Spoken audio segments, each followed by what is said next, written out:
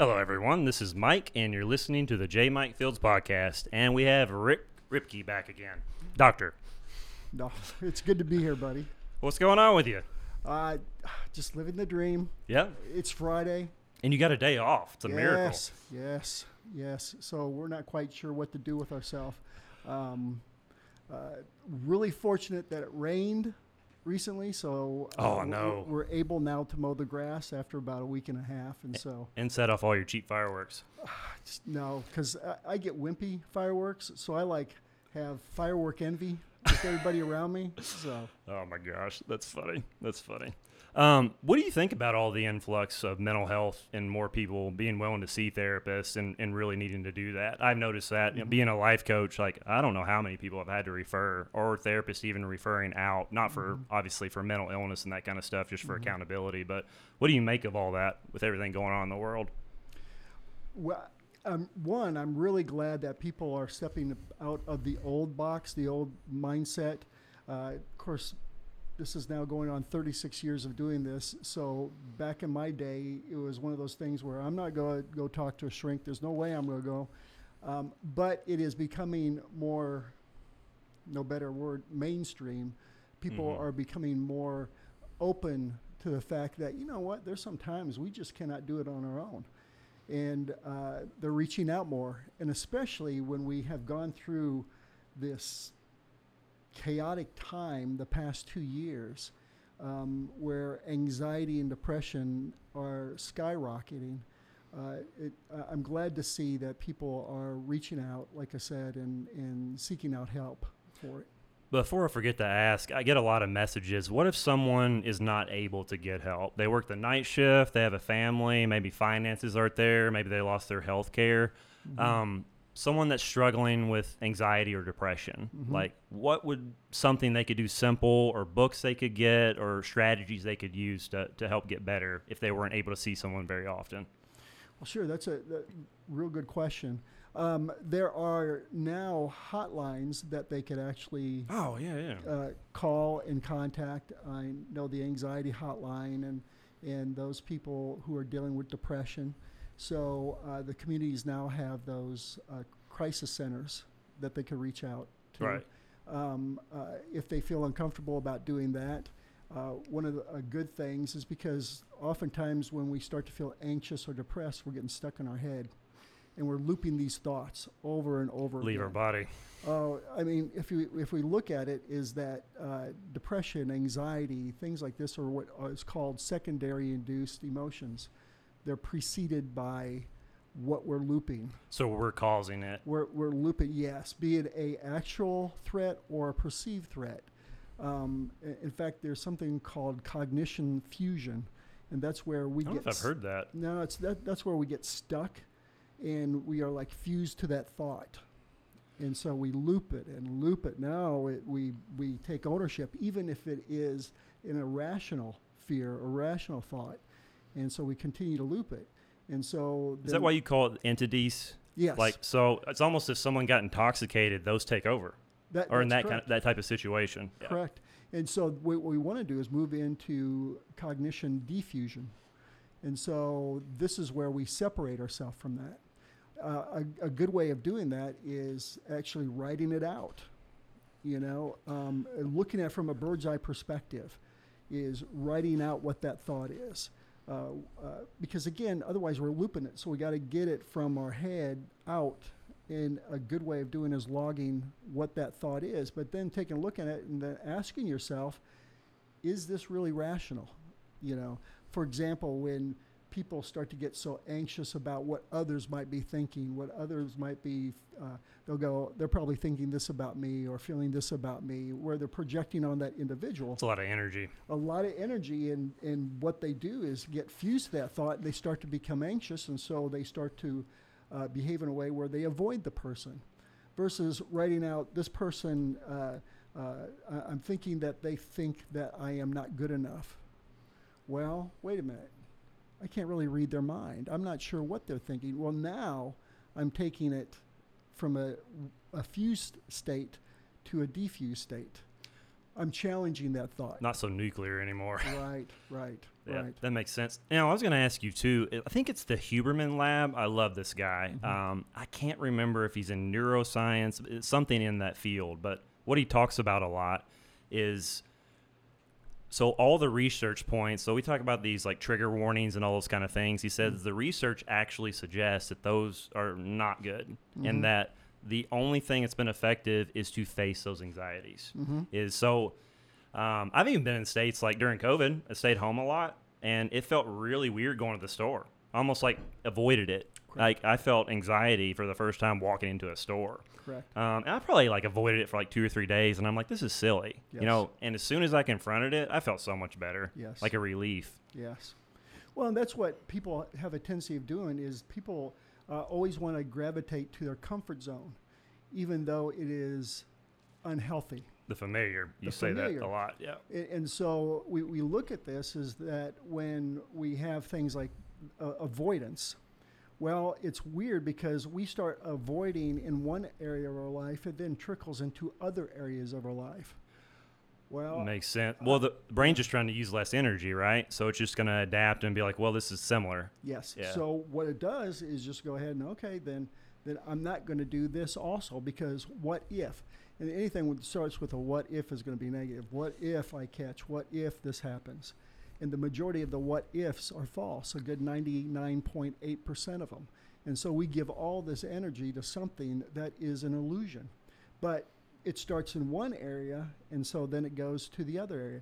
It's almost, think about this, is that anxiety, the root of it is always fear. Mm-hmm. Well, we know that fear starts to shut down our neocortex. Paranoia. It basically heightens our amygdala, which is our warning sign, and so all our focus is on that fear. And that's a safety mechanism, It's like a safety technically, but yes. yeah. After a while, it becomes toxic, Yep. and so then we start looking for everything that Perception. So we start to be fearful of it. You always use the the dashboard and then Yes. like other cars. Yeah. Yes. And that's Like when the we thoughts and the thoughts. And what's wild is that what goes on in our happy little noggin takes place everywhere else in our body. You know, it floods the system. And when we start to feel anxious, a good way, because we don't think about our thinking. Nobody teaches us to think about our thinking. it's so funny. Like we hear these words awareness all the time and consciousness, and I catch myself like still going 30 minutes. Like I don't even know what I'm thinking about, Yeah. like just off task. And then I'm like, what am I doing? Yeah. And it may have been you that said this, and I think Jordan Peterson has mentioned it some, but he's like, actually have 2 dialogues going on in your head and let them argue and you watch it. And then that's how you figure what you believe and your ideas out. That really helped me. Oh yeah, that's when you decide which one you're going to buy into. You know, now it's that diffuse state. Now I don't have to just own it. I can challenge it. It's like we were saying how the fear trickles in the other areas. Is if we don't face that trigger, if we don't finally come to realize and go, wait a minute, is this based off of logic, or is this just purely fear is trying to bully me into not doing something? That makes sense because you're safe, keeps you Yes. comfortable. Yes. Yeah. And so we always want to go not knowing that actually our comfort zone becomes our prison. And so what we really need to do is embrace the uncomfortable, because as soon as we start to embrace the uncomfortable, that's where the growth comes in. You just feel better. You know, that's why I started saying follow your fears. I was scared of everything. Yeah. Like my nervous system was so heightened and overwhelmed. Everything bothered me. So I was like, I can't live like this. Yeah. I'm going to have to make a change or this is not going to work well. So Right. that makes a lot of sense. Yes. Yes. And it's not until we do that we get unstuck. And we have to experience it. Oh right? yes. Even with our thinking, we could get stuck in this habitual negative thought pattern, this mental memes that are unhealthy, but they're habit. We see it growing up. We start to buy into it. We do it ourselves. And it feels uncomfortable leaving those because it's what we know. And you get an emotional charge more from the negative, right? Oh, I've had to yes. get very comfortable with being bored, and that is hard for me. Yeah, because unfortunately, we could start to become addicted to the adrenaline that is being produced, Yeah. you know, Raise my by the hand here. drama and the thoughts. Yep. Yeah. Mm-hmm. So. Yeah, that's exactly right. I also notice what helps me. I'm very physically active, and I like doing adrenaline things, skydiving, motorcycles, whatever, is to process and think about those things while I'm doing an activity. Yes. So working out, walking, that kind of Yes. stuff, that Yes. seems to help too. Yes. Well, because otherwise, if we get locked in that thought, we disassociate from reality, and we're living into, let's say we're replaying something that has happened a long time ago, a negative event. And next thing you know, we're leaving reality and moving back into that past. Well, actually, That same perception that too, same right? perception, what we're doing is actually re-traumatizing ourselves. So it's bringing it back up, something that's been dormant and And dealt so with. we start, because then the subconscious floods the system like it's happening right now. But when you start to process that, but then you're doing something in the now, we go, okay, that's like if we're talking about something and I'm asking you questions, but at the same time, we're tossing frisbees back and forth. You know, It's easy. At that point, then we're talking about that. We're tossing a frisbee, but we're also doing something in the now. Why does that happen? So I always listen to books when I drive, Mm-hmm. and I can pay attention so well. And I'm very focused on the road, safe driver, but I just seem to be able to listen to books better when I'm doing an activity, something like that. Well, especially focus. Oh yeah, especially for men. This Is it usually a man? Oh, That's funny. yeah. Is it temperament or like? Well, think of this is that oftentimes we could sit across from a guy and go and say, "Hey, tell me what you feel," especially even adolescent boys, and they'll just get this look on their face and go, "I'm fine." But if you happen to do something called incidental communication, and that's where you're doing something like tossing a football, or some guys playing golf, or driving. Well, at that point, what we're doing is we're more prone as men to start having a conversation. And so because we're now, not thinking about the norms. Are we allowed to express this? Oh, That makes a lot of sense. and see, that's the big thing, especially, and I always tell, especially moms that have adolescent or younger boys, is that if you say, come over here and sit down, let's talk, you're going to get this blank look on their face. All they're hearing is like Charlie Brown and the teacher that wah, wah, wah, wah, wah. Yep. But if you go and say, hey, let's go do something, then at that point, they're going to open up more to you. Or kind of take that energy out a little Yes, bit. yeah. So is that almost the same thing? Because a lot of the times I know I'm more emotional, and not necessarily that I'm boo-hoo, but I feel things pretty deeply. And when I'm doing something and I'm feeling that, I try to stay in my body. Like, so I always tell myself, go back to your body, go back to your body. It allows me to release the emotion as I'm writing or as I'm trying to make a new perception about the event. Right. Well, at that point, you're actually dealing with something. Again, too often we practice avoidance. We stuff without dealing. It makes it so much worse. Ugh. It does, because we really weren't designed to carry all that around with us. That's why processing it, that's why talking about it, that's why logging about it. And some people call it journaling. And there's also something we need to look at even when we do write it, is that we got to remember that there is a window of time that is extremely therapeutic if you're starting to journal. Okay. And that's only about a 15-minute window. Some people go, yeah, I write for hours. But yet, after about 15 minutes, it's counter-therapeutic. So it's almost like when you're having a conversation with somebody, they're not complaining that they need to process something. They ask you, do you have time for me to process that with you? Right. But then it gets to a point, and they're done, and then they start talking about it again, and you get that weird feeling like, okay, that's done. Yeah. Well, and that's why what we want to do is we want to be in charge of the emotion, not the emotion in charge of us. And so that's why I'll inform people to go, okay, if you're dealing with stuff, write it out. But write it out for about 15 minutes. But at the end of that 15 minutes, what you want to do is, because the mind will lock in on the very last thing that you write, end it with about 5 minutes of gratitude. So now we've just switched it.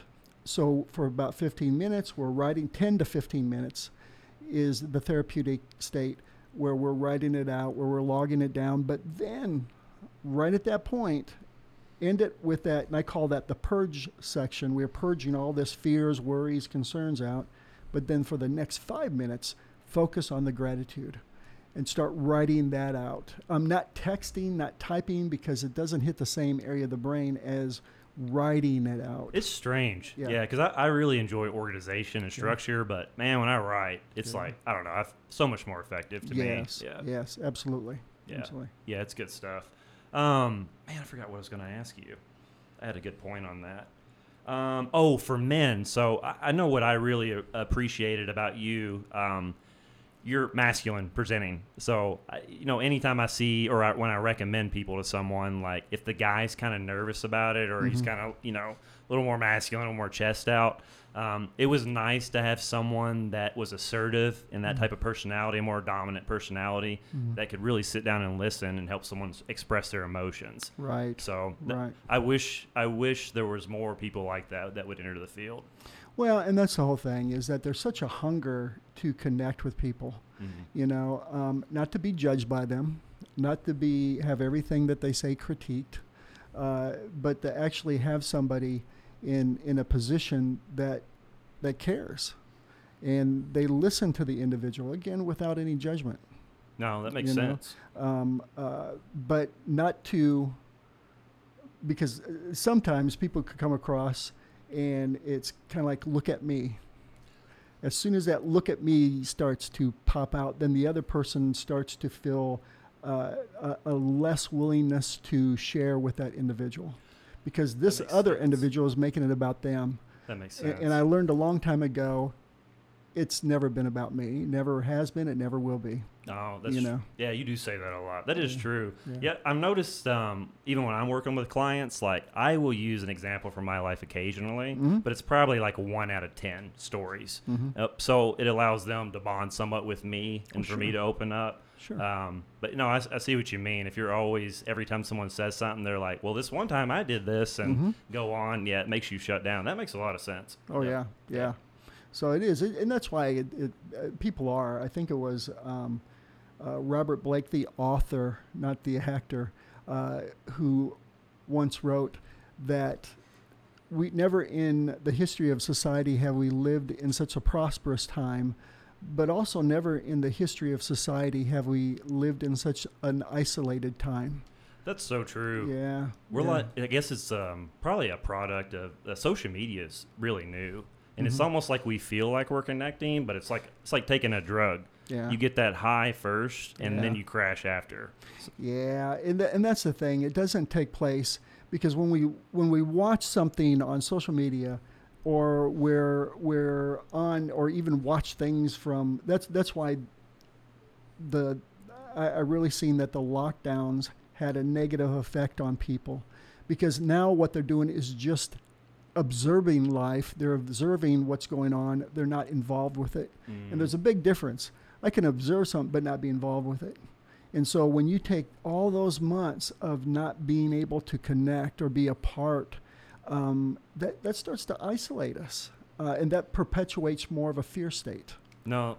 So I even have clients that have kids that were between like 2, 3, and 4 during that time. Yes. And that socialization period is so important. Yes. And they're almost talking about they almost have to do extra activities to really catch them up emotionally. Yes. People don't understand how important that part is. They need to be around others. They need to. That's how kids, younger ones, will start to learn, is by seeing, even, for example, what the emotion is on your face. So they mimic. Yeah. You look at it from the ages, basically from birth to 7. That's their theta stage. That's where they're taking in all this information. That's a survival instinct. Yeah, and they're watching you. They're trying to learn how to do life, and so they're seeing your expressions. They're watching. They're being a part of it. So when you remove all of that, it hinders them. So, I was also going to ask you about, and this is really, I'm very passionate about this subject. So my early 20s, I can remember getting stuck in looping thoughts for 6 months. Like, I'm so hyperactive, nervous system shot, did not know how to get out of it. Never necessarily had suicidal thoughts, but it definitely put me in a deep depression. So, I mean, it paralyzes you. Yes, Like, it does. I had to get a part-time job, couldn't work full-time, and that's when I started to choose to get help. But there are so many suicides the past 2 years, especially in teenagers and Yes. men. Yes. What do you think about that? What do you think the cause? Like, is there anything we can do about that? Is there strategies to like help get ahead of it? Yeah, and I think, and this is, some might not agree with this, but I think that's the real pandemic. I think the pandemic was the increase because it has skyrocketed. Well, I agree with you. The suicide and the mental health. I think that was the true pandemic. And again, that's just me. Others might not agree with it, and that's okay. But that's why now is to reach out, and that's the big thing, is because we don't know somebody's going through something until we know they're going through it. No, they can hide it. So people adapt. You can hide it so well. You can, and I think for us, the more we are open and encouraging about getting help, that is not that you're weak or not that you're stuck or stuck. Yeah, we do get stuck in it, but not that we're weak or incapable. But what we're doing is the strongest people that I know are the ones that are getting help because they're actually doing something about the issue. It's taking a risk, right? Taking a risk. Yeah. So that's why we encourage those. If somebody's struggling or if we see a major change in their behavior or they're isolating more, is, reach out. The more we could reach out, the more we could encourage them, the more that we could kind of walk alongside of somebody. It doesn't mean that we have to know everything what to say.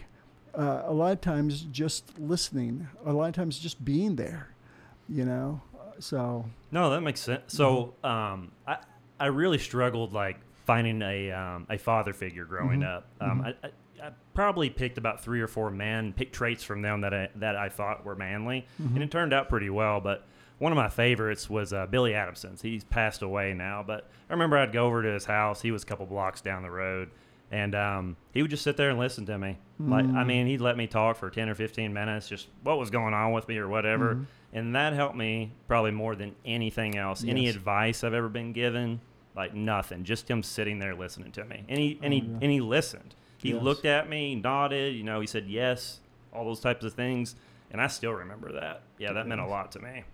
Oh, yeah, I can't remember if it was Socrates or Plato that says that, we have 2 ears and 1 mouth, so we are to do twice the amount as listening as we are to speak. And that is what people just want to be heard. I mean, people want to know that you care. And how do you know if somebody cares? Well, one way is if they're listening to you. That they're not busy doing something else while you're talking to them. That you're a part of their life at that point. When you're listening to somebody, you're a part of their life. When you're in the now with them, it's like you step in, I guess. You step in. So many times people will go, I'm doing this, but I'm still listening to you. Well, now there's something about the eye contact. There's something about them asking questions like, help me understand, tell me more. What was that like for you? It's like saying, I don't mean to offend you. And then they say the offensive thing. Yes. There's many a time that not many times, there have been quite a few times where I had to, if somebody came in and they're seeking my services and they start to pull out their phone and text, at that point I'll stop and I'll say, you know what? 1, this is disrespectful. 2, we're not going to get that far if we are kind of double thought processed, which is trying to listen to therapy, but at the same time focus on your phone. Yeah, but say that like breaks. So it breaks focus, and then I don't know how long it takes for you to get back in focus. It takes me a minute.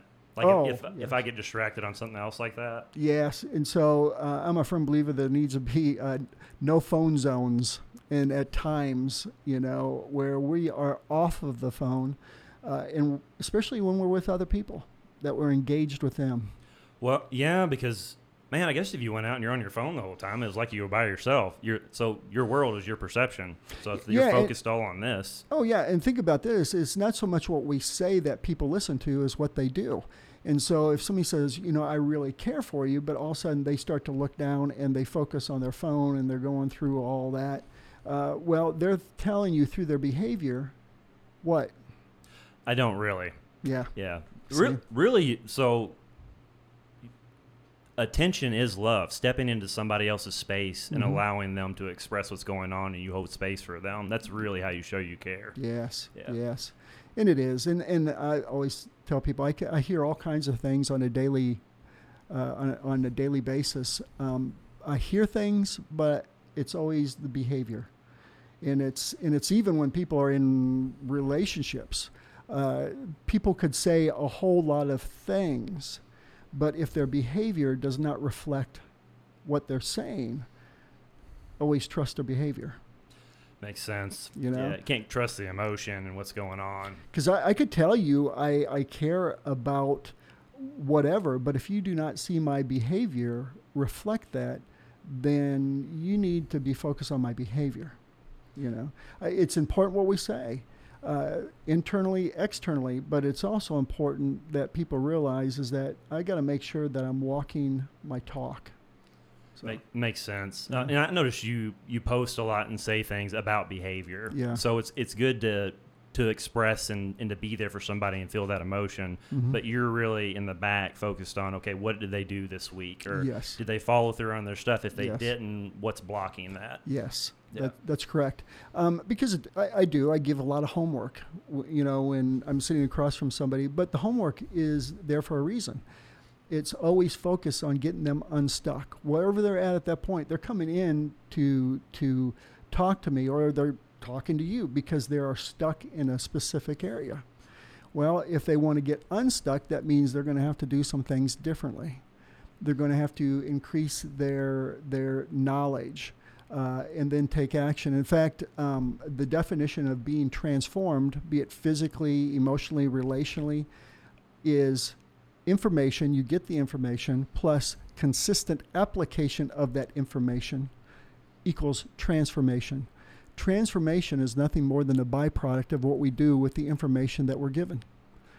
That makes how long does it usually take for someone to transform into a new state?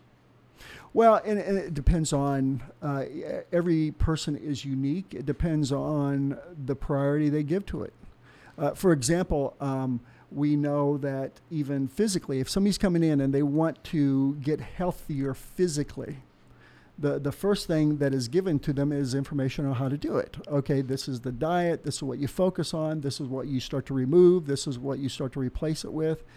This is how many times you exercise. Well, the more consistent they are with that, well, at that point, there's a transformation that happens. Well, if somebody is inconsistent, and I once heard that Satan thrives in our inconsistencies, the more inconsistent we are with something, the less likely we're going to see the fluidity of the transformation, and the more frustration is going to come out. I think he lives at my house sometimes. He can, it kind of knocks at the door for all of us, I think. So if someone's like super overwhelmed, like can't even, like not even doing basic things like cooking for themselves, house is messy, very anxious, looping thoughts, like how do you work with someone like that? Do you just have them start very, very small and then move forward from there? Mm-hmm.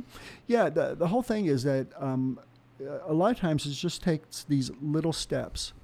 Well, what's interesting with these little steps is that they start to ripple out and affect other things. Okay. Just like you talked about earlier, the negative things can jump into those other things. Absolutely. And we think about it also, transformation starts from the inside out, right? Those harmful things come from an outside in. That's true. You see? So we have to control our perception of the events around us, but we also have to be assertive enough and in control to change from within, and then we start to experience it outwardly. We start to focus on those other things. See, a lot of times what we have a tendency of doing is focusing on the things that, one, we cannot control. The more we focus on the things that we can't control, the more it limits what we can control. we don't take action. For example, we start to worry about the future. What if, what might, what's going to happen when? And we could become overwhelmed with that. Very easy to do that. But realizing is that we cannot control the future. I can influence the future, but I can't control it. So I got to ask myself, okay, what do I need to do today? Well, the more we focus on the future tense, the more anxious we get. Or a lot of times we will start to ruminate on things from the past. And the more we ruminate on the things from the past, we can't control the past. The past is the past. It is gone. But we start to become more depressed, more shame-filled, more guilt. Well, now I'm stuck. It always goes back to, one, what can I control? The more I can control something, the more I'm working from the inside out. The more I focus on the things I can't control, that's the outside in. Well, it's almost like it's a good way to waste energy and not really have to do anything. Oh, yeah. Yeah, and that's where... Keeps you safe. Oh, it keeps... And this is what's weird is that there's a behavioral rule of thumb is that people do things because there's a payoff behind them. Right or wrong, real or imagined, good or bad. Unfortunately, we could start to loop things and worry about stuff. The more we worry about stuff... And worry does not equate to doing anything. No. Except keeping you stuck. In fact, worrying is like getting from Bowling Green, Kentucky to Nashville, Tennessee in a rocking chair. The harder you do it, the more you do it, the more you go backwards. Now, I'm concerned about things, but concern equals action. Worry just perpetuates stress. And it does. That also acts as a prison. I remember talking to one person, I go, worrying, anybody else in your family worry? Oh, yeah, I come from a long line of warriors. Oh, we got the nervous system and the behavioral part. Yes, yeah. And so here they go. They're just perpetuating something that has kept them all stuck for generations. And it's not until we get uncomfortable, leaving the worry, identifying what I can control, and then doing that. And that's when somebody feels overwhelmed. Oftentimes, they are focused on things that are out of their control. And when you narrow that focus on, okay, what is one specific thing that you can control? Even, and I'm a firm believer in lists, but sometimes people will write down a list. These are all the things I have to do today, and there's like 20 things. Got a book. Oh, here's that big long list. Well, the mind will start to be overwhelmed. And then the next thing you know, you're doing other things except the stuff that is on the book. Guess it gets you in that adrenal state. You will start to then pick up your phone more. Or it's not on your list, but you'll then go and take the trash out. Well, the trash might be on it. That's fine. But anytime that we get overwhelmed, we'll start to avoid that list. So you might have a master list, but what I encourage people to do is take 3 things off of that at a time and just focus on 3 things. That works so well. Oh. I think that's where I read it from was from you. Yes. I don't know. It's like it puts you into this box and everything else is blocked out. It's like you're laser focused instead of bright, like broad flashlight focused. You're less likely to be overwhelmed. You identify those 3 things, and I always start with the 3 big ticket items, as Covey used to call it, but the 3 items, and I'll start with the one I don't want to do the most first. Momentum. And because then everything else is a piece of cake. But I knock those 3 out, and then I celebrate it. When I say celebrate it, then I go do something. I might go for a walk, or I might, do something that I want to enjoy, having a coffee or a tea or something. But then I will bring another 3 items down, and I'll focus on those 3 items. So how we view something directly affects how that something affects us. And you can just continue getting better and more productive. Oh, absolutely. Yeah, so it's just like those 3 stages at a time. Yes. Is that why, so that's how we receive serotonin one way, right? So is that why men that are more conscientious or industrial are calm, typically? If they're action-oriented and they get stuff done, they're disciplined, they have a routine? Yeah, think of it. I would ask your listeners too, is when they see everything that they have not gotten done, what emotional state are they in? Oh, I'd be depressed because I have lists too. Oh, yeah, and then what happens is at the end of the day, then you start to beat yourself up over that. Focus, fire in the emotion, start looping. You start looping instead of come to a point where you stop beating yourself up and go, okay, what I'm going to do is going to bring it down to 3. Well, the more things that you get off your list and the more you accomplish those 3 items, the more calm you get, the less distracted, and that's where you're talking about there's not that sense of being overwhelmed. So calming my nervous system down really helped me with that, because when I would do that, it would calm me down, and then I felt uncomfortable because I'm not used to being calm. Yeah. So it was almost like I need that initial small adrenaline to take the action, but then almost to calm down into almost a little bit of a sleepy state. That helps me focus more and get creative. But if I stay in that heightened state, I just want to get up and do something else. Right. Yeah, and that's the thing. That's where we go back to realizing that we need that performance, and there's performance anxiety that we need, or you and I both know playing sports, that's something that little nervousness, that's good for you. But when it's prolonged, that's when it becomes toxic. Oh, man. And that then prolonged state can start to become our familiar state. Now we're going to give ourselves permission to be uncomfortable by having that first state, that performance state, to do what we need to do, but then to give ourselves permission to stay away from it, to allow ourselves. And the thought when we start to think, God, this is boring. Well, is it boring, or am I just in a healthier state? Well, now instead of fusing to the boring state, I'm now defusing to, well, wait a minute, this is actually healthy for me, and bless my wife's heart, sometimes I get going, and I don't take time to stop if I'm doing stuff outside, and she goes, you need to pause. So she's kind of my therapist. I'm afraid of her anyway. So. Oh yeah. She's I definitely married up, and so because I could tell myself, God, I gotta get this done. I gotta get this done. But then when I pull back, now I'm fused to that. So then you can work yourself to a point of exhaustion or heat stroke. Well, okay, I'm gonna do what I can do when it's cooler, and then I'm going to be healthier by going inside, cooling down a little bit, and then picking it back up when it starts to get cooler again. That makes sense. Well, now I didn't take ownership of that. I'm not, I'm failing if I don't get everything done. No, this is a healthy thing for me to do.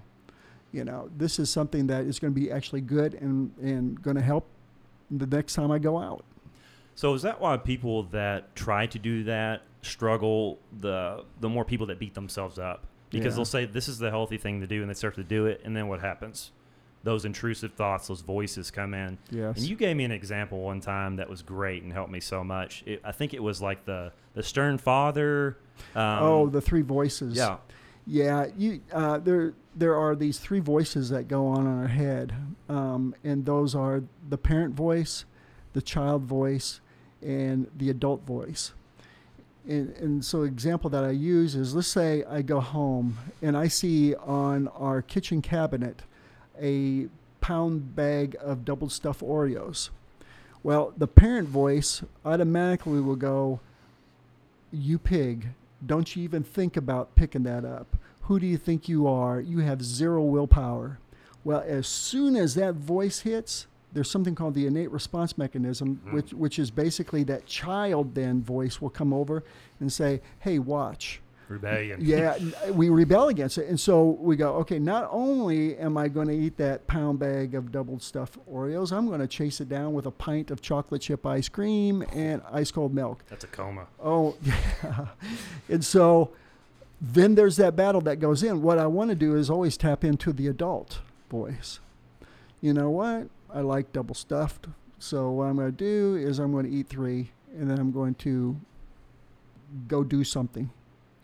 I'm going to go outside. I'm going to go for a walk. But I'm going to eat the 3, and then I'm going to go on. There's no argument. There's no debate. There's no put downs. And it's weird. The more we beat ourselves up over something, the more we're going to repeat that which we're beating ourselves up over.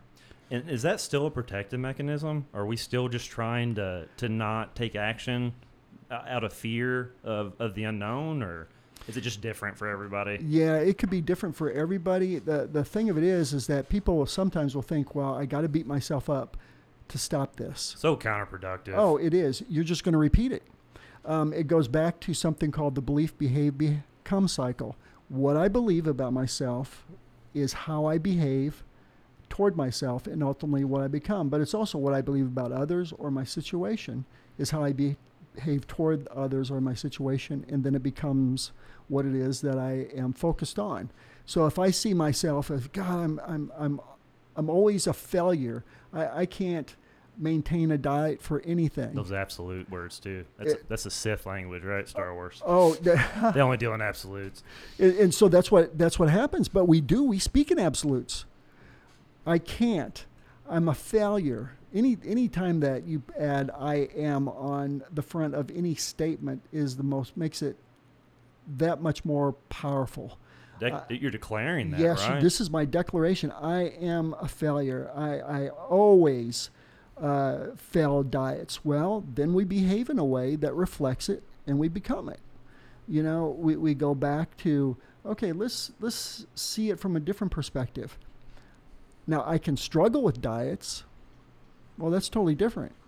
You know, it's normal too. I mean, it's normal. Putting your body into a hunger state. Oh. Yeah, it's going to be going crazy on you for the first little bit. Absolutely. So I'm just going to change the way I view it. I have to also change the way I view myself, because sometimes we could carry these maladaptive tapes that we've heard about ourselves for years. And it's not even our stuff, is it? A lot of times it's like just the perception of someone else, and then we carry it. We don't even know we're doing it. We're not even doing it. I do that sometimes. Oh, yeah. So we start to loop it, and then we start to behave in a way that reflects it, and then we become it. Makes sense. So if someone's really sensitive and is stuck in that pattern of beating themselves up, mm-hmm. How do you work with someone like that to catch themselves? Like, mm-hmm. if their emotion is so charged and they're so used to going to that state, like, what do you do for somebody like that? And there's a lot of different things depending on the individual. You want to use the tool that best suits them. But one thing is to create an awareness that we're doing it, because sometimes we're not even aware that we're doing it. We just do it out of habit. Right. Okay.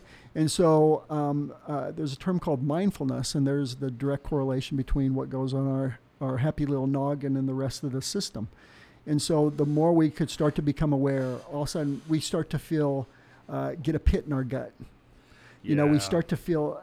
You come back to your body. Yeah, you go back. You start to feel what's going on. You start to feel what's going on and go, oh, wait a minute, I feel anxious. Okay. I feel anxious because I'm thinking what? Because a lot of times people think it's the situation that's creating the stress or the anxiety, but it's our interpretation of that situation. Viktor Frankl. Yes. And so we take a look at, okay, I'm feeling anxious because I am thinking what? Now I'm creating an awareness. And then that's where I go, and I go, now I have to separate myself from that negative thought. You're feeling that emotion in the body, and then you're becoming aware of what you're thinking. Yes. Makes sense. And then you switch it. It's like if somebody, let's say somebody is about ready to head off to go to a party, okay? And they're getting ready, and the closer the time they start to feel more anxious. They get this pit in their stomach. I don't know why I'm so nervous. I don't know what's going on. Okay, I'm anxious because I'm thinking what? And that's a good technique is for a minute, just write down whatever you're thinking. Say it out loud, whatever you're thinking for 1 minute. And then it's like, oh, okay, I'm afraid that these people are going to reject me, or they're not want me there at the party. Okay? Well, now I became aware of my body first, and then I went to identifying I'm feeling anxious because I am thinking, and I go, wait a minute. And now I'm going to challenge it. I'm not quite sure what they're thinking. I don't know what they're thinking. I don't even know how it's going to turn out. And you can never guess. It's so illogical. No, and we always guess to the negative. We always assume to the negative. Very rarely do we assume to the positive. Well, I guess you get more of a rush with the negative. Like, are you more attracted to that? Well, I mean, we're creating that adrenaline state because, again, when we become anxious, anxiety is produced by fear of what if, what mights, but also it floods the system with adrenaline, noradrenaline, and cortisol. Well, we can get addicted to that adrenaline, or it could be familiar to us. Sounds like a great way to control people. Oh, it can, yeah. Yeah, individually and collectively. Yeah. I guess if you, well, I don't even watch the news anymore. I mean, No. any news. So going towards that negative state, it doesn't matter what I believe about the situation or what I know is going on. Yeah. That charge, if you are not conscious and say, no, I'm not getting into that, I get caught up all in it. So I can't even touch it. Well, and that's the big thing about the news. It perpetuates a continuum of a fear state. Mm-hmm. Well, if we're living in a fear state, then, like we said before, it shuts down the actual, it's the medial prefrontal cortex, our reasoning center, or that place where we can start to see things and challenge it. Well, it shuts that down. That dorsal prefrontal cortex is where it goes. Well, there's no reasoning, so I get stuck in that fear state, and I loop. Well, now I'm looking to others to tell me what to do. I'm no Set longer you up for it. Yeah, I'm no longer responding to it, but I'm reacting to it. And especially if you're disconnected from people. If you're not in a family unit, or you're not involved in a family or a church or organization or anything like that, then you're alone. You're alone. Of course you're going to grab that. Oh, so then you're looking, and then you hear, well, you need to do this or do that. And then we're taking advice from things that they don't even know. You know what I'm saying? And so it's kind of guesswork. And so that perpetuates more confusion and more fear. It's so true, and a great, and I forgot who said this too, but I'm stealing it. A great way I found to neutralize that is when someone starts talking that way, I almost feel them being possessed. And I say, this doesn't sound like you. I've heard this before. Yes. Because they're repeating a narrative. Yes. Even if they don't even know what's going on. It's like they just repeat the narrative. And that's how they get people to follow them, and that's how you get in power. Yeah, unfortunately, if we're not careful, of course, I'm a firm believer in critical thinking. We got to be careful that we're not thinking in sound bites. What do you mean by that? Those narratives, those small things, little charge things, without looking at it in context. So I could say Trump, Biden, and piss off a lot of people right now just from hearing those words. Just those two words. And they literally charge that. They're a business, how they make money. Yes. Yeah. So, I mean, I'm not saying it's not smart, but we've got to be more responsible and conscious of those things and really work on ourselves and see what our weaknesses are. And I guess maybe it could be a good illustration. We have to look at our thoughts kind of like going to a buffet. Now, I stay away from buffets because I can be paid. But anyway, it's like when you go to a buffet, and I ask you go to the buffet, what things do you put on your plate? Things that look fresh, that look like they'd be good for me. And some things maybe not, like small amounts, but yeah. Do you ever put on your plate things that you hate? No. Okay, now think of this. It's looking at our thoughts. Okay. And this is, again, a little diffuse technique is where we start to have all these thoughts. Like I said, write them for a minute. Write down all your thoughts. For a minute, speak them out loud. But then you go, okay, which thought is actually going to contribute to my life, to me, to my relationships, to my situation? And what are the ones that is actually going to contaminate my life or my relationships or my situations? And then I'm going to choose to embrace the ones that are going to contribute. That makes sense. Yeah. And so now you're selecting them. And you're in control. And I'm in control at that point. I think people, I see a lot of people think like personal responsibility is some old school mentality or being disciplined and all that stuff. It's truly loving yourself and being kind to yourself and developing those habits. Yes. Well, that's the thing. If I'm constantly waiting for somebody else to make me feel a certain way, I'm always going to be stuck. You're a slave. I'm a slave to it. We actually elevate that individual into a deity role. That makes, yeah. Yeah, because if we look at even the definition of a deity, it's anything that directs our steps. That's scary. Yes, and so that's why even in relationships, Kathy, the love of my life, we've been married, we'll be going on 36 years. But I also realize is that she's not responsible to make me happy. Now, we do things in relationships, and we call it kind of like a mutual ministry. We want to understand what values the person and understand what devalues, and we want to perpetuate the value because we love them. But I'm responsible because as soon as I turn over that responsibility to somebody else, then I'm now a victim to whatever happens. A lot of resentment can be built there, too. Oh, They're not doing this, so you start to build resentment. Or they're not making me happy. It's like, well, no, that's not where it is. What would you say, how do you guys approach each other if there's conflict? Or if there's just a disagreement or you just need to say something? Like, okay. What's the best way? Because you're both therapists, I've always wondered this. You don't have to answer this. She can come in here if she wants to. I don't care. I'm looking back to see if Kathy's... She's back there on the couch in my office. Yeah, she's listening. This is something I tell people. After 36 years, we had this, when we first got married, this agreement. All the major decisions I'd make and all the minor decisions she'd make. And after 36 years, there's been no major decisions.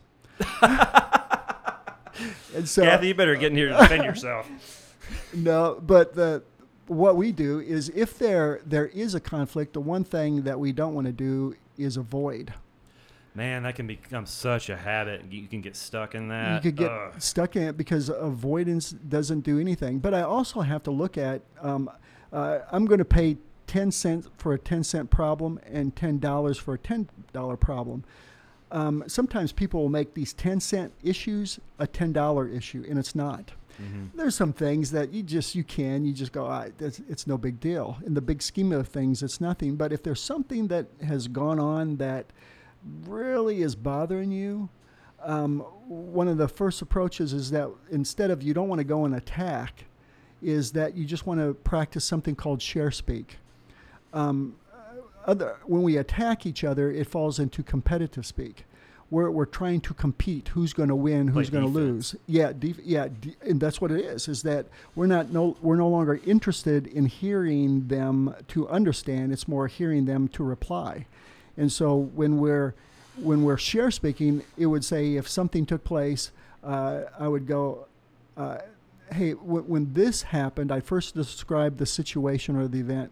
When this took place, then I describe what I felt or thought about that situation. What you felt. What I felt. I'm not telling them that what they're thinking. I'm saying, okay, when this took place, I felt this or I thought this. Then I give my expectation. This is what I would like to see different. And then I would turn it over to them. Your thoughts on it? I'm just sharing this with you. And then it could be a complete misunderstanding. I did not mean it that way at all. I apologize. This is what I was trying to get across. Yeah, and that's a very good point. Is because one thing we often do is just go right at, well, they're making me mad. Assume. And so one of the first steps is to take a look at yourself, do some introspective. To go, okay, what took place here?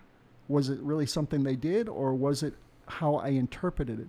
Because unfortunately, if we're not careful, a good 60 to 65% of our communication, especially with those people we're in relationships with, is fear-driven. That's why I wear a spacesuit now. Oh, it is. It's fear-driven. Let's say I have a fear of failure, and I'm doing something at home, and then Kathy happens to come up to me and she says, "Well, Rick, why are you doing it that way?"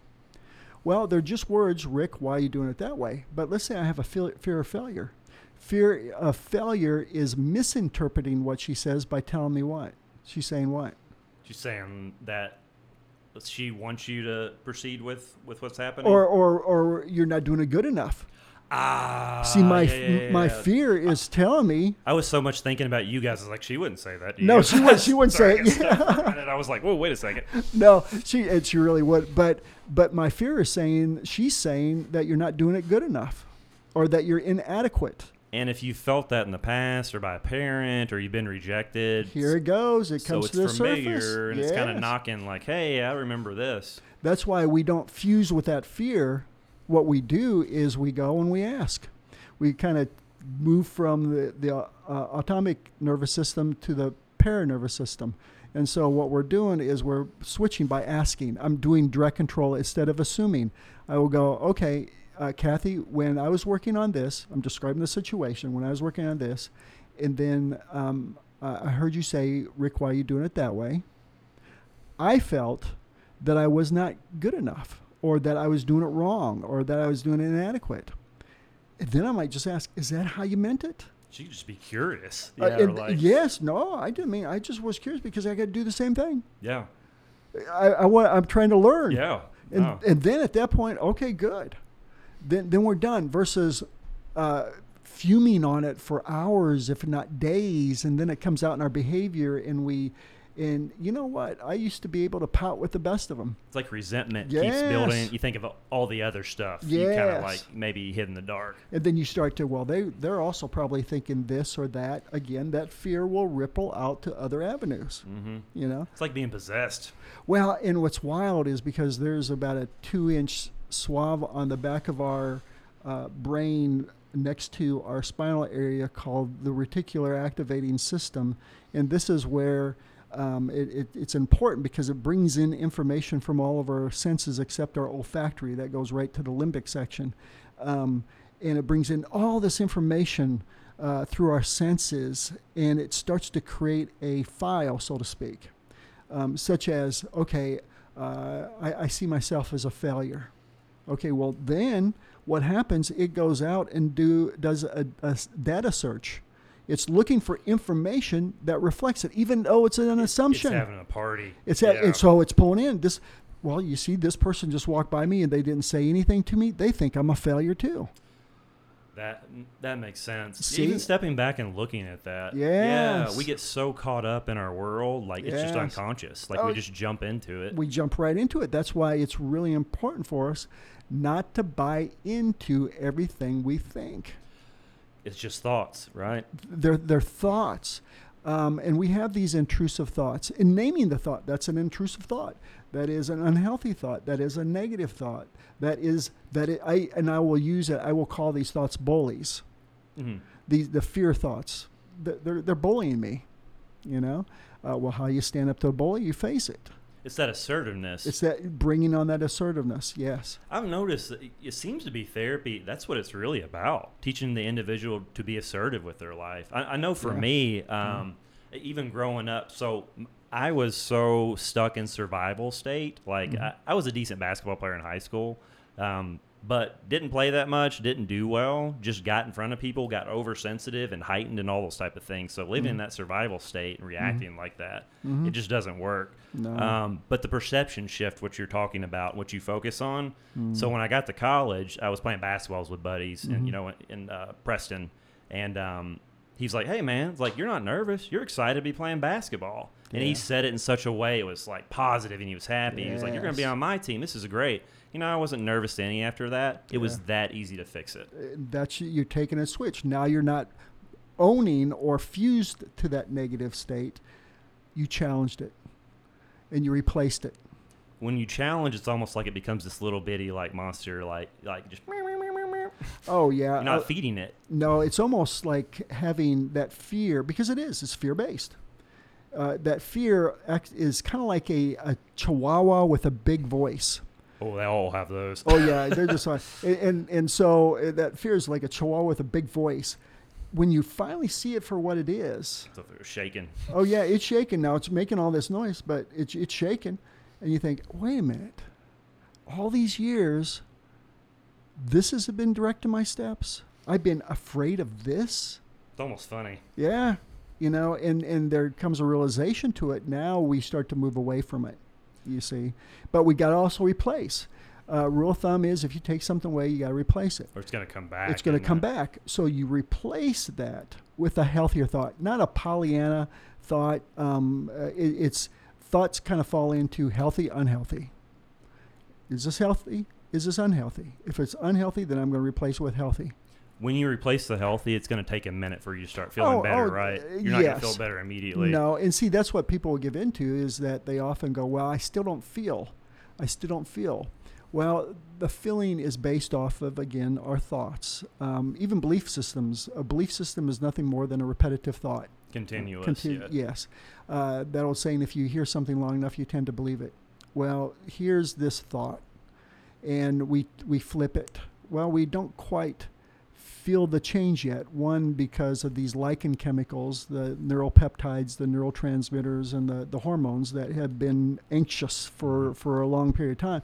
Well, but the more we do it, the more it starts to affect, how we start to feel. The consistency is anything in life, the consistency is the key. does it get weaker, or does it get really strong and try to fight back if it was really concrete in place? If it was really concrete in place, it really comes out strong about the 14th day that we're doing it, right around the second week. Is it like a fear goodbye? Well, there's a fear wall that crops up and tries to have us go back to the old way of doing things. But the more I name it, I understand that this is the fear wall. It's trying to keep me stuck. Then I'm going to go ahead and power through this. And it's usually slick, too. If the aggression doesn't work, it's like, oh, wait, no, they didn't mean it like that. Just don't say anything this time. Yes. And then it's passively rolling back into that old pattern. Or it will say, you know what, you're doing better. You don't have to do this anymore. Oh, man, that's so good. It's like, your brain is so intelligent. It's trying to keep you safe, but it's keeping you stuck, like from progressing. It's trying to keep you, and even think this, it's trying to keep you in the familiar, not even safe. It's trying to keep you in the familiar. It just knows what you're feeling, has no idea what's happening. Yeah. That makes a lot of sense with that. That's very helpful. I know for me, it's almost like I got almost arrogant to a point when I got out of my survival mode. Mm-hmm. I was like, I'm assertive. I can do all this, kind of like a young guy's attitude or whatever. And it bit me in the butt. I went right back to that survival mode just as quick as I transitioned from that to my other state. But after that happened, I've got to be a little more humble. So I caught myself in that. Oh, yeah. And it's weird because Kathy and I, we got a few months ago a new pet. It is if people are familiar with the Cane Corsos. They're this Italian Mastiff. You got a dragon. Oh, he's huge. He's now a year old and about 140 plus pounds, and they grow until about 2 or 3. But it's really interesting. That breed of dog they're dominant dogs, but it is a controlled dominance. They're calm. They're a controlled dominance. Is that they just look at you. It's a presence. They don't. We were kind of talking about Chihuahuas before. No offense to people who have Chihuahuas, but they want to make their presence known. Mm-hmm. It's kind of like the difference between a Barney Fife and a highway patrolman. That's a great example. I love Barney Fife though. Oh yeah, Barney Fife, I like it too. But it's like I got a gun. He's trying to prove something. Mm-hmm. Because that proving something is also directed by fear. It means you actually don't believe. Yes, their fear of that, I got to prove this because they might see me as such and such. Versus the highway patrol, and I got some really good friends that are in the state patrol, and they go, there's a calm. They'll be nice, but there's an authority about them. Well, that's like I look at Finn, our dog. There's just a controlled dominance. It's like bred into them. It is. Instinct. They're ancient breeds anyway. They used to be called Roman war dogs, and they would go out, and that's what they did. And there's just a protective nature about them, but they're calm. It's so cool to see that can actually coexist within each other. Oh yes. So hopefully that makes sense. No, it does make sense. Mm-hmm. And I think you mentioned too, they're kind of like bodyguards. Like they don't leave you. They like get in between. They get in between, yeah. And I tell you what, Finn loves his mama.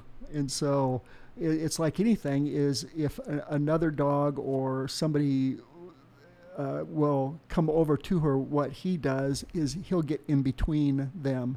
They're the most affectionate That's so dogs. smart. They're brilliant dogs. They're highly intelligent. So I always encourage people, look up YouTube Cane Corsos. And it's not cane corsos, it's Cane Corsos. But that the whole thing of it is that they're highly intelligent. The name basically stands for bodyguard. These Italian Mastiffs are brilliant, But yeah, Finn, or Fenrir is his full name. But he is, again, shows that calm dominance. We call him also the sheriff, because if we have two other little Shih Tzus, and they come by their name correct, but if they're playing or if they start to argue, he'll come over and he'll take his paw, this massive paw, and kind of pop one of their butts and get between them. I think that's so cool. And so he breaks up fights. He's like the wise old man. Oh, and he's only a year old. Man. So, yeah. Well, you just described yourself. So we usually get dogs of our temperament. So that's why I have a Shih Tzu. Oh, is that what it is? I'm a little more passionate. I'm just kidding. They're the only dog you could cuss at, and you still think they're saying their names. That's I know. Oh, my goodness. Will he grow much more? Oh yes, he's will continue to grow until 3 to 4 years of age. He's already 140. Yeah, so they grow up the first year or so, and then they grow out. So he's still got some growing to do, but he's also my lap dog. He's crawled on my lap numerous times, and I'm finally getting filling back into my leg after he got off. Oh my goodness! But he's wonderful. But he loves his family. Yeah. Hey, I'm going to ask you this. Do you have any good jokes for me today? Good jokes. The one that I just heard is, what is the difference between a hippo and a zippo? I don't know. One's heavy and the other's a lighter. I'm sorry. Bad joke. I'll leave it at that. Oh, my gosh. Oh. I love dad jokes. Man, most people don't. I think that's why I like them. Well, it was interesting because you were there at my 60th birthday party. That was so much fun. It was both my kids were standing, one on my right and one on my left, with the helium balloons. Remember, yep. And they were sucking down helium and telling dad jokes. But then everybody in the audience, or everybody that was out that came to it, had a dad joke. Yeah, that was that was perfect for you. Yeah, that was good. Oh my gosh, I think actually when I got to know you, I really adopted that humor because it's just something really simple. Yes. Like it makes me more present. I think that's probably why I really like those. Yes. And I try to post them often and those kind of things. Get out of your head. Man, we live in our heads so much. Yes. And I did not know what it was like probably for the first 25, 27 years of my life to come back to my body and to be here and to actually live and make decisions and not be worried about the future and thinking about everything that happened before. So, no, that's huge. Yep. No, I'm a firm believer humor is very highly underrated for its importance. I'm a firm believer in enjoying, but also of course, I'm a lot older. I've learned a long time ago is that we're given today, and that's it. I can't do anything about the past. I can't do anything about the future. Now, I can influence it, but what am I doing today? What am I doing today to grow spiritually, physically, emotionally, relationally? What am I doing? The people that I come in contact with today, how am I influencing? Because that's what I'm responsible for. Is I can't control anybody, but I am responsible for how I influence the people I come in contact with. So am I influencing them in a healthy way or an unhealthy way? Because this is it. I'm just given today. I'm not given tomorrow. So what am I doing today to make the most out of it? And that also includes enjoying and laughing. Oh, yeah. Well, it brings us back to the present. Oh, absolutely. And if we're not in our body, you can't influence somebody. You can try all you want to and speak intellect and whatever, logic, but if you're not present, it's just like one ear out the other. Oh, yeah. That's just it. Got to be here in the now. Got one more question for you. What do you think you've learned the most from being in private practice from your clients? Easy question, right? Yeah, it is. Out of all these years, the big, if I were to sum up even in one word, intentionality. That's your word. It is through all the years that you'll find that those, be it individually or in relationships, the less people are intentional with doing what they need to do to become a better version of themselves than they were yesterday, or in relationships to do what they need to do to feed the relationships daily. Mm-hmm. Without that intentionality, then that's when the chaos ensues. Just like you separate, it's like a silent killer. It really is. Resentment and man, it just gets harder to talk to each other, and then before you know it, like you're separated. And that's the whole thing. And so it's to live intentionally is so important. So often we go through life and life is doing us instead of us doing life. That's a shame. Yeah. And so be intentional. And so if anything, it's my word, but through all the years, you look back and you go, okay, a lot of times the root of even conflict in couples, and they'll argue about in-laws, outlaws, finances, this, that, but the root of it is, because those are just symptoms, is that they basically starved their relationship. They have not been intentional. They'll come up with all kinds of things. Well, I got to work and all this. I have all these kids, which is all important. But what is also important is that you feed your relationship. It's what are we doing individually, intentionally. That's so huge. We tend not to focus on ourselves when we get caught up. Yeah. No, and that's the thing is, what are we doing? What am I doing intentionally to, like I said, become a better version of myself today than I was yesterday? Not comparing myself to the future. No. It is, am I better today than I was yesterday?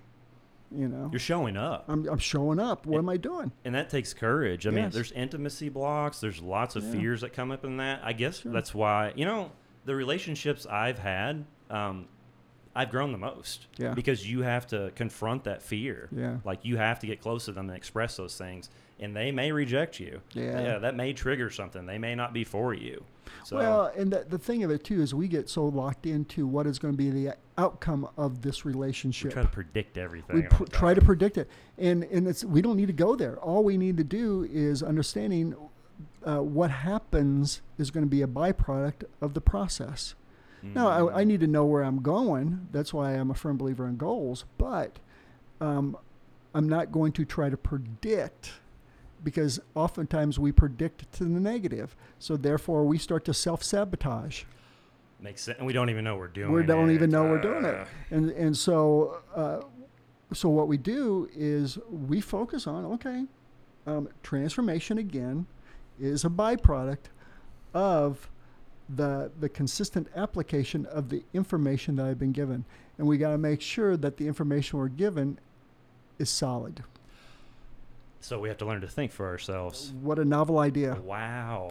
It's a miracle. Yeah. Somebody else shouldn't think for us. No, they don't need to. No, not at all. No. I think that's what courage really is. It takes a lot of courage to come back to your body and feel what you're feeling, because it is scary. Oh, sure it is. Yeah, and especially if you're not used to that. Especially if you're if you grew up in a home that was people pleasing, or they were living for one individual. Yes. Well, you don't even know what you're feeling. No. You're just seeking out to help whoever's around you. Yes. It's an avoidance of what? Being present, coming back to your body. Yes. Yeah. Yes. I did that for a long time. So it made me, I used to be ashamed of that I was such a people pleaser. I learned so much from getting out of that. Sure. And then I could catch myself so quickly because I get a lot of clients, that's typically the issue. Yeah. They're not assertive, or they're trying to please other people. So. Well, and that's why it's real important for us. The past, we cannot do anything to change the past, but what we can do is learn from it. We can grow from it, but then eventually we have to go from it. But also realizing we could also beat ourselves up for I should have, but I shouldn't have, so why didn't I, and all this other stuff. Then we're bringing it back. But the thing that we need to do is to move into a different direction, is go, you know what, back then I did what I knew, but now I know different, so I'm going to do different. And that you just feel better even Just saying and saying thinking that, because that's very reasonable. Oh, if I would have known different, I would have done different. Oh, absolutely. But I didn't. And so, and there's all kinds of stuff I could beat myself up over in the past. But at the point, I behaved in a way that reflect what I knew. And so now, like I said, I know different from it. I learned from it. I'm going to do something different. In fact, oftentimes people will say, forgive and forget, forgive and forget. Well, we know that we can't forget things, but in that context, that word forget means to do something different.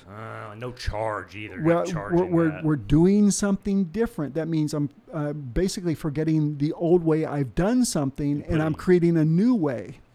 See? And so that's why, okay, because we will remember things. I remember things from years ago, but it's not affecting me the same way because I'm doing it different. Okay? So we forgive, but we also forget, which means to do something different.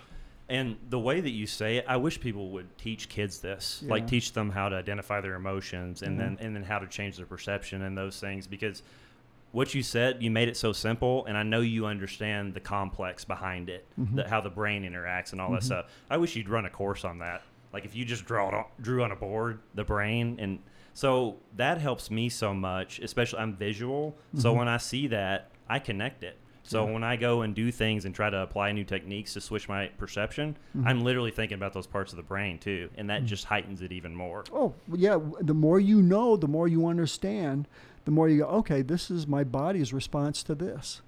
And at that point, I kind of separated myself. It says I'm seeing it from the bird's eye view. Okay, yeah, this is the reticular that is kicking in.